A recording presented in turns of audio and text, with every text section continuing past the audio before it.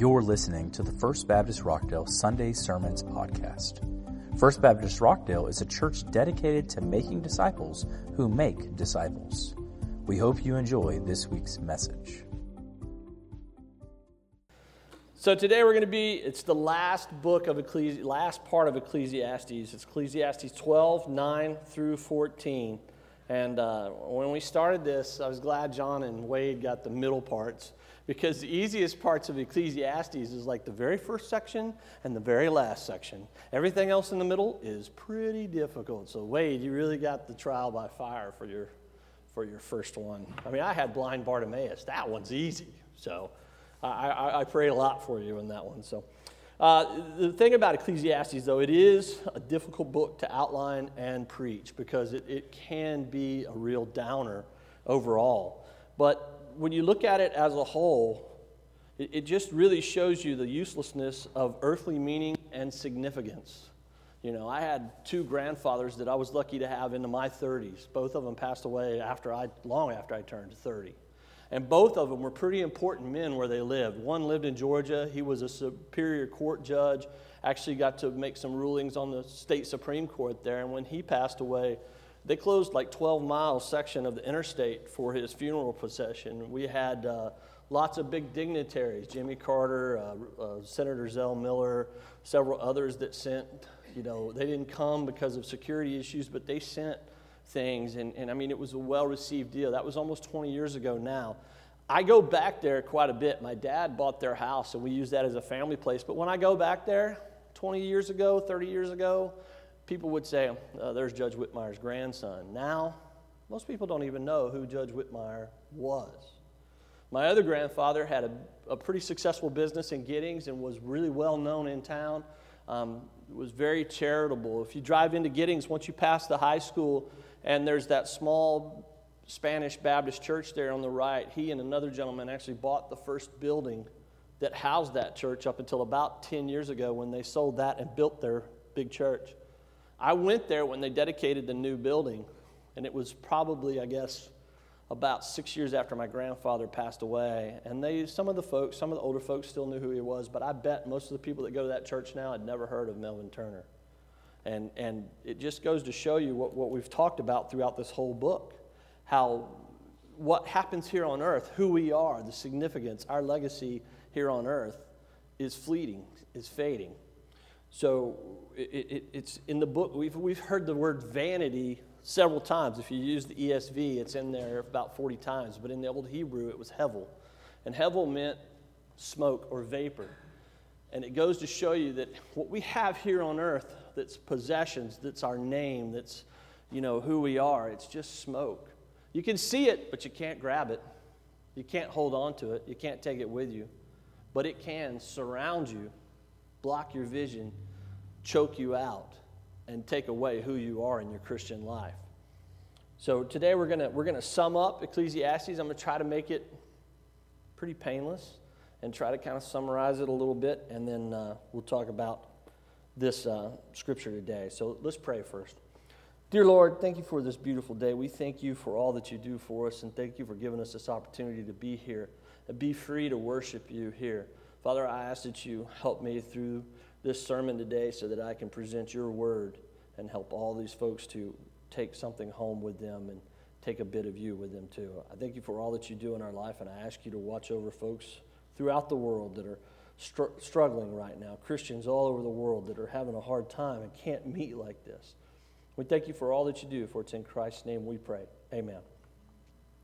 So, like I said earlier, I get one of the easier parts to preach out of Ecclesiastes. I know you didn't intend it that way. I'm talking to Matt right at the moment. I know you didn't intend it that way, but thanks, buddy. That was awesome. The overall summary, there's three main points in Ecclesiastes. And if you're watching on TV, sometimes I'll stroll, and if I'm out of frame, I apologize right now. But the three main points are that there is a march of time that we can't stop. We all end up having to face God. And number three, life just seems random to us, like there is no plan, but there is. When we look at that march of time, I remember It's attributed to Robert Frost, but it's also attributed to the Apocrypha and to a certain saint from like the 13th century or something. But Robert Frost, I think, said it best when he said, he can sum up life in 3 words. It goes on. And it does. It doesn't matter what happens. Our life here on earth goes on. No matter who we lose, no matter what we lose, no matter whether we're rich or poor, it continues to go on. I asked Billy Graham one time when he had his 80th birthday, what was the one thing that surprised him most about life on earth? And I think people expected him to say all kinds of things, like how cruel people are or this, that, or the other. And he said, quite simply, I can't believe how fast time has gone by. One minute he was 20, the next minute he's 70. And I think about that a lot. This year is the 35th anniversary of my senior year in high school football. I didn't get to play, but I was there, and I'm still friends with all those guys. But during homecoming of that year, the 1951 Giddings Buffaloes, don't throw anything, showed up to celebrate the 35th anniversary of their state championship. And I thought on the field as a 17-year-old, man, those guys are old. With the looking back in the rearview mirror 35 years now, I realize those guys weren't that old. Nah, they weren't that old at all. Matter of fact, I still know a couple of them, and I'm going to say right now for the record, y'all still aren't that old, okay? But time does go by, and it's so fast, and the fact is that history fades, and we don't think, with everything that's gone on this week overseas, I'm not going to get into politics, it's been brought up about, what happened in 1965 when Saigon fell, and most people nowadays, the majority, don't even remember it. The majority of people alive today weren't alive when that happened, but for so many of us, I remember watching that on TV. I remember seeing that, but so many people forget that, don't know about it, and that history that was so important in 1975 is gone now. We don't even remember it now. So that march of time keeps going on, 12 years ago, I was getting ready for my son's senior year at football. Go Eagles, Milano. Got you. Yeah. It was huge. It was a big deal. It was all consuming this time of year. And now, 12 years later, it's like, that's a good memory.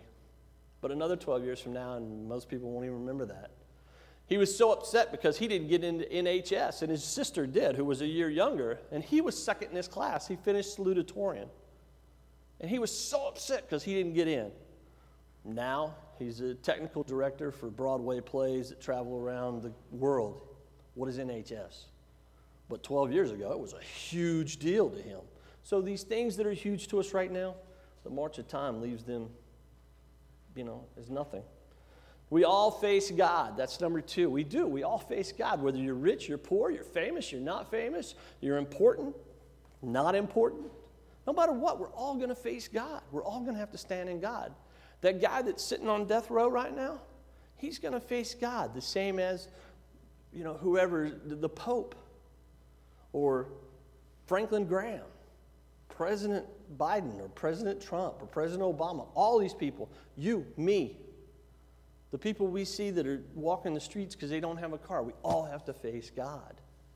And so it's what we do here on earth, who we are, how we live our life. Are we living our life for the world, or are we living our life for God? Because we're all going to end up facing Him. And then lastly, the third point, life seems random. And it does.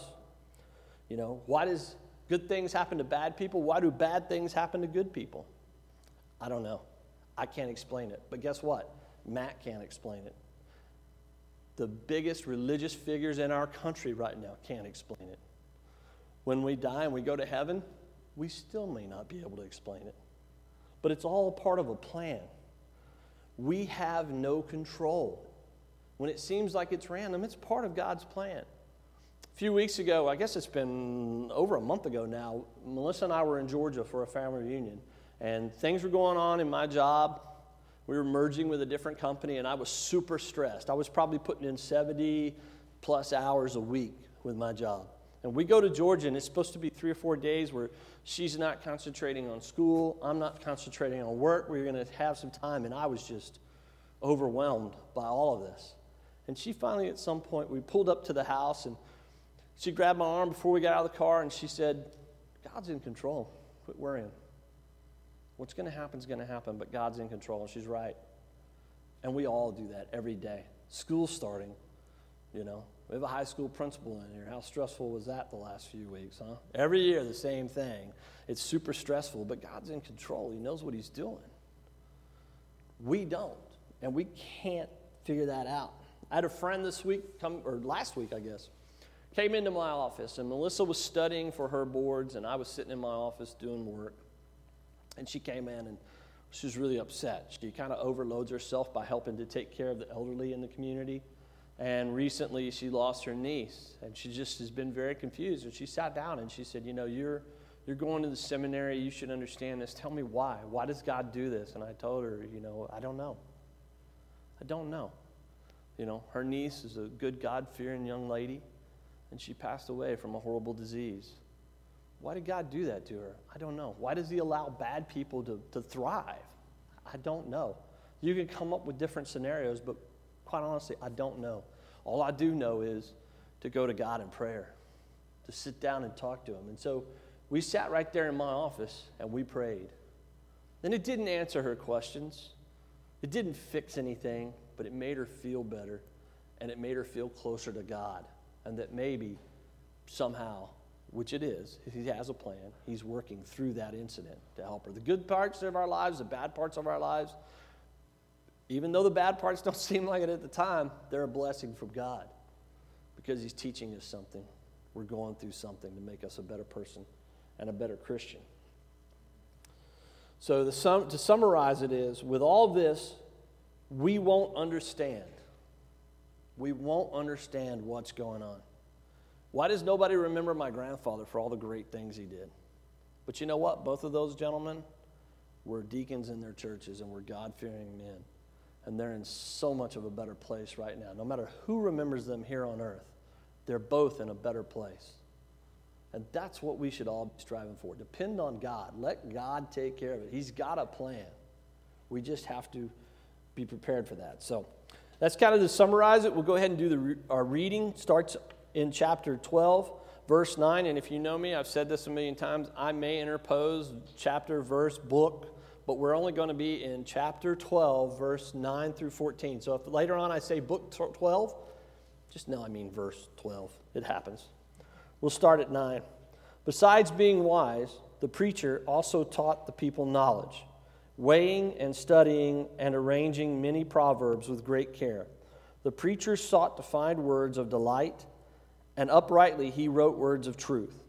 The words of the wise are like goads, and like nails firmly fixed are the collected sayings. They are given by one shepherd. My son, beware of anything beyond these. Of making many books there is no end, and much study is a weariness of the flesh. The end of the matter, all has been heard. Fear God and keep his commandments, for this is the whole duty of man. For God will bring every deed into judgment and every secret thing, whether good or evil. So this is a bit of in the closing, it's almost a bit of a warning. How often are we told what we need to do? How often are we warned? Those are the goads. You go to sheep. I want you to go over here. And that's what the writer's trying to do, is take us to a place where we are a God-centered people. That we are fearing God and living according to his commandments. We can read too much. We can write too much. I have a cousin that's pretty well known. John knows who I'm talking about. Wade knows who I'm talking about. He's written over 50 books. Over 50 books about religion, about theological books. And he's telling me one time he feels like sometimes that maybe he's written too much. Maybe he spent too much time writing books and not enough preaching, not enough reaching out to people. I'd say that he's done a pretty good job, but that's just me. But he worries about that sometimes. Sometimes we spend too much time to where that becomes our central focus. Not God, but studying about God. We should be studying about God to better understand what we should be doing and how to live in God. But sometimes all those things become our main Focus. When we do that, we get to that point, like it says in here, where we're weary and we lose track of where we should be.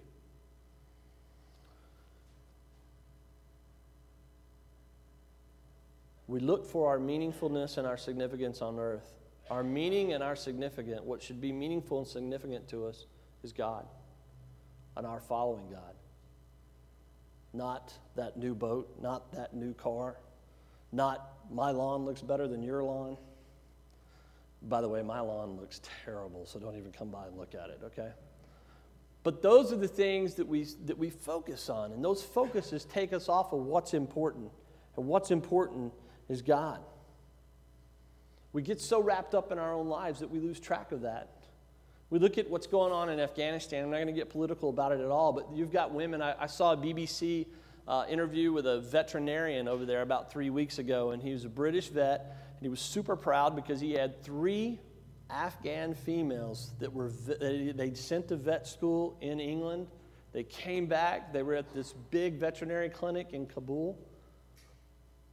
We don't know what's going to happen with those women now. You know, they had a future, and in just 2 short weeks, 11 days, that future is uncertain. And that happens everywhere. On March the 9th of last year, I woke up. It was Monday morning, and for those that don't know, I worked for an oil company in College Station, and I wake up every morning. This is where my mind was at the time. I'd wake up every morning, and the first thing I'd look at is oil prices. Next thing I'd look at is the rig count for the United States and for Texas. And then I'd go to answer my emails. Before I even got up and took a shower and got dressed, I got ready to go for work. And on my way into work, I was talking to Melissa, and I told her I was really worried because oil prices that day had dropped 25%. And she asked me what that meant. I said, there's going to be a lot of people around here that lose their jobs. A lot of people. And for the next year, all the way through this last Friday, I'd been working because all of a sudden, our company that was extremely successful we had 2 drilling rigs, 1 frac rig. We were blowing and going. And all of a sudden now, we're dead in the water. And we're looking for somebody to buy us and save us. For the last 4 months, I'd been working on a merger. I felt good about the merger. My job is a specialty job. I thought, yeah, I'm good. But I was working all the time. I'd get calls at 2 in the morning, and I didn't realize how stressed I was. But about 3 weeks ago on a Monday morning, I went into the office, and our chief operating officer, who's rarely in the College Station office, was there. And he said, hey, we want to talk to you. And all of a sudden you hear that dun, dun, dun. I mean, not really, but it's in your head. You walk down, and they told me, we're letting everybody go. And I had this great job and everything, and it's gone. And so I went home, and I was pretty depressed, to be honest with you. And Melissa came in and said, okay, well, I told you a few weeks ago God's in charge. So you've got till Wednesday at noon, and at Wednesday at noon, you're done being depressed. No more being upset about it. And so Wednesday at noon, I get a text, Snapchat, says, you're done. So I said a prayer, and I put it in God's hands. Over the next few weeks, I had several job offers, some pretty good jobs, really, but it would have been going to Houston, going to Frisco, going to Fort Worth. One was in Denver, several were in Midland, and I didn't want to do that. So I called a friend, and he contacted another guy. And so I'm working in my family office again in Cameron. It's great. Normally I would put 200 miles a day on my truck, at least, on average. This week I put 181 miles on my truck. I haven't been to the gas station since last week sometime. It's a miracle. My stress level's nothing. I'm doing some title work and some stuff in my family office. There's just no stress. So even though I thought I enjoyed this corporate job, I enjoyed my life in that corporate job, I wasn't. And all of a sudden I realized, man, I can go see my kid in school. You know, I can go do his things. I don't have to be wrapped up into all of this. So basically what I'm saying, though, is that life is that vapor. I'm in this mode. I'm something super, and then all of a sudden God takes it away. He says, where are you now? Are you listening to me, or are you listening to yourself? I'm going to read 12 and 13 one more time, though. In the end of the matter, all has been heard. Fear God and keep his commandments, for this is the whole duty of man. For God will bring every deed into judgment and every secret thing, whether good or evil. So we've been through this whole book of Ecclesiastes, good, bad, ugly, whatever, and in the end, all it's saying is that we are here on earth to have a relationship with God. That's our whole purpose on earth, is to have a relationship with God. And if you miss that, then you miss the purpose of life. Our purpose of life is not to be the best person working in the oil field, not to be the best doctor, not to be the best banker, not to be the best cop, not to do this, not to do that, not to leave some legacy on earth, but it's to have a relationship with God. And you have to ask yourself, do you have a relationship with God? I have a friend that, if you were at our wedding last year, when they opened the doors and they played the bridal march, and my wife, soon-to-be wife, should have been standing at the door, two of my best friends of all time came in the door. They were late. Matt looked at me and he said, weren't expecting that, were you? I said, not really, but I'm not surprised by those two, because they originally were here 2 hours early. But Dana and I had known each other since 5th or 6th grade. We went to Baylor together. I was the goober with the long mullet. I mean, long. Really, it was not really a mullet. It was more like just long hair. And she was the gorgeous girl that played basketball at Baylor. And everybody loved her. About 4 years ago, she had we thought a wonderful marriage. She had 3 beautiful daughters and lived in a nice house and was able to do what she wanted to do. And she got cancer. And she went through various fights with it, and it would be in remission, and fights with it. And about 2 years ago, the doctors told her, you're in complete remission. You should never have any more trouble ever again. And she came to the wedding, and she looked great. And about 2 months later, she went back in the hospital, and it had come back again. She fought it and fought it and fought it. And then in February, they told her that she should be okay.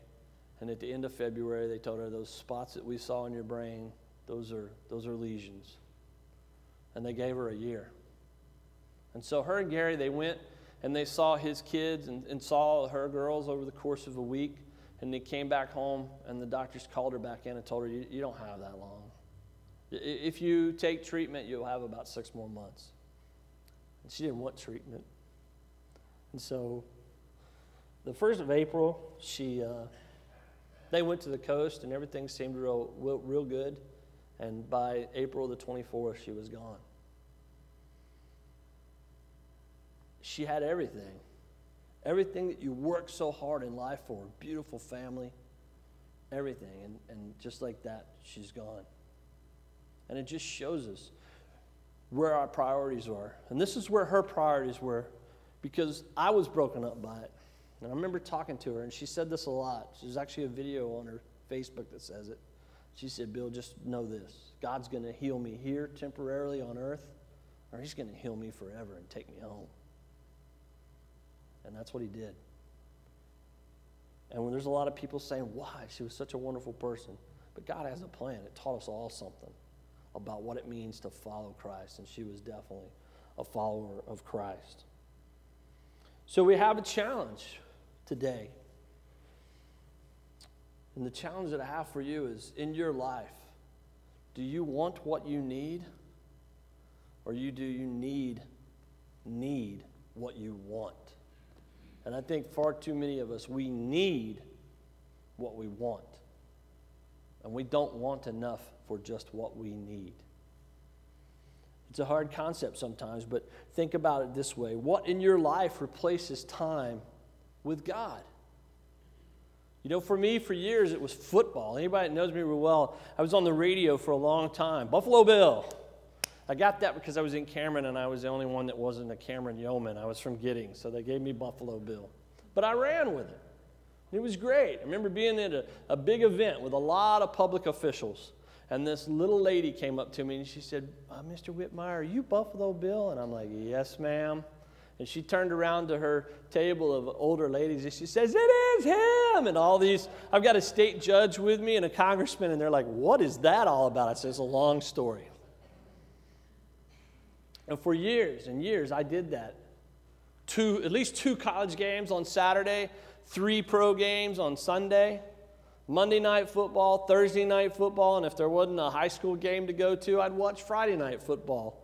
If you add that up and just give 3 hours a game, that's 24 hours of my week that was eaten up with sports. That could have been some of that time, most of that time, all that time should have been dedicated to God. How much time are we wasting on things like that? 2 hours of TV a night, it's 14 hours a week that you're giving up to the boob tube when you could be spending it right here in this book. Maybe a little time in prayer. Maybe some time getting out and talking to people. You know, what do we do? What can you give up in your life and spend more time with God? What can you let go of that's really not going to make any difference in the end? You know, do the Dallas Cowboys really care if you watch those 3 hours? They're still going to play that game. You can still read about it later on. But do they really care if you're watching that game? No. They don't. And they're not going to a year down the road, 2 years down the road, or when you die either. They're not going to care. Do the Texans? Okay, who watches the Texans anyway? I mean, but do the Texans really care? No, nobody does. So what is it that you can give up in your life that's really not that important? If you play golf every day of the week, can you give it up one day a week and maybe do something to help? What is it you can do to share God with others? What can you give up that allows you that opportunity to share God with others? And the basic question it all comes down to in Ecclesiastes is, are you living a life for yourself, or are you living your life for God? That's what it's trying to tell us, because everything else in your life is just hevel. It's just smoke. It's just a vapor. It's gone. You can collect all these vapors, all this hevel, and when you pass away, it's all gone. But the one thing you can't, the one thing you don't lose when you die here on earth is that relationship with God. Your eternal life started when you were reborn. Right now, you're living the part of your eternal life that's here on earth. Are you living it for God, or are you living it for yourself here on earth? That's the question. So today, if you don't know where you stand with God, come talk to us. If you're ready to make that commitment to God, come talk to us. I'll be up front. I guess Doc, somebody else will be up here too with me as a deacon. One of the deacons can come up. If you want to come up, come up. If you want to rededicate your life, rededicate your life. Come up, I'll pray with you. One of the deacons will pray with you. If you'd like to join the church, you can come up and join the church. Not exactly how we'll do that without Matt here, but we'll get everybody to vote on you that's here. Remember, the biggest thing that Satan can do when you want to join a church, when you want to bring your life to church, when you want to walk down here, is it gives you that anxiety, that fear, that, I can't do it. There's so many people watching me. But I've told you this before, and I'll tell you this every time. There's 2 kinds of people out there watching you. There's the people that want to make that trip down the aisle too and don't feel comfortable doing it, have that anxiety, have Satan fighting them over it. And then there's the people that have already made that trip. And guess what? Every one of them is going to be cheering you on. There shouldn't be anybody out there that'll say, what's that idiot doing? They're either going to be that wanting to be like you, or they've already been there and they're cheering you on. So today when we have our hymn of decision here in just a second, please, if you feel like you want to come forward, come forward. We're here for you. Let's pray.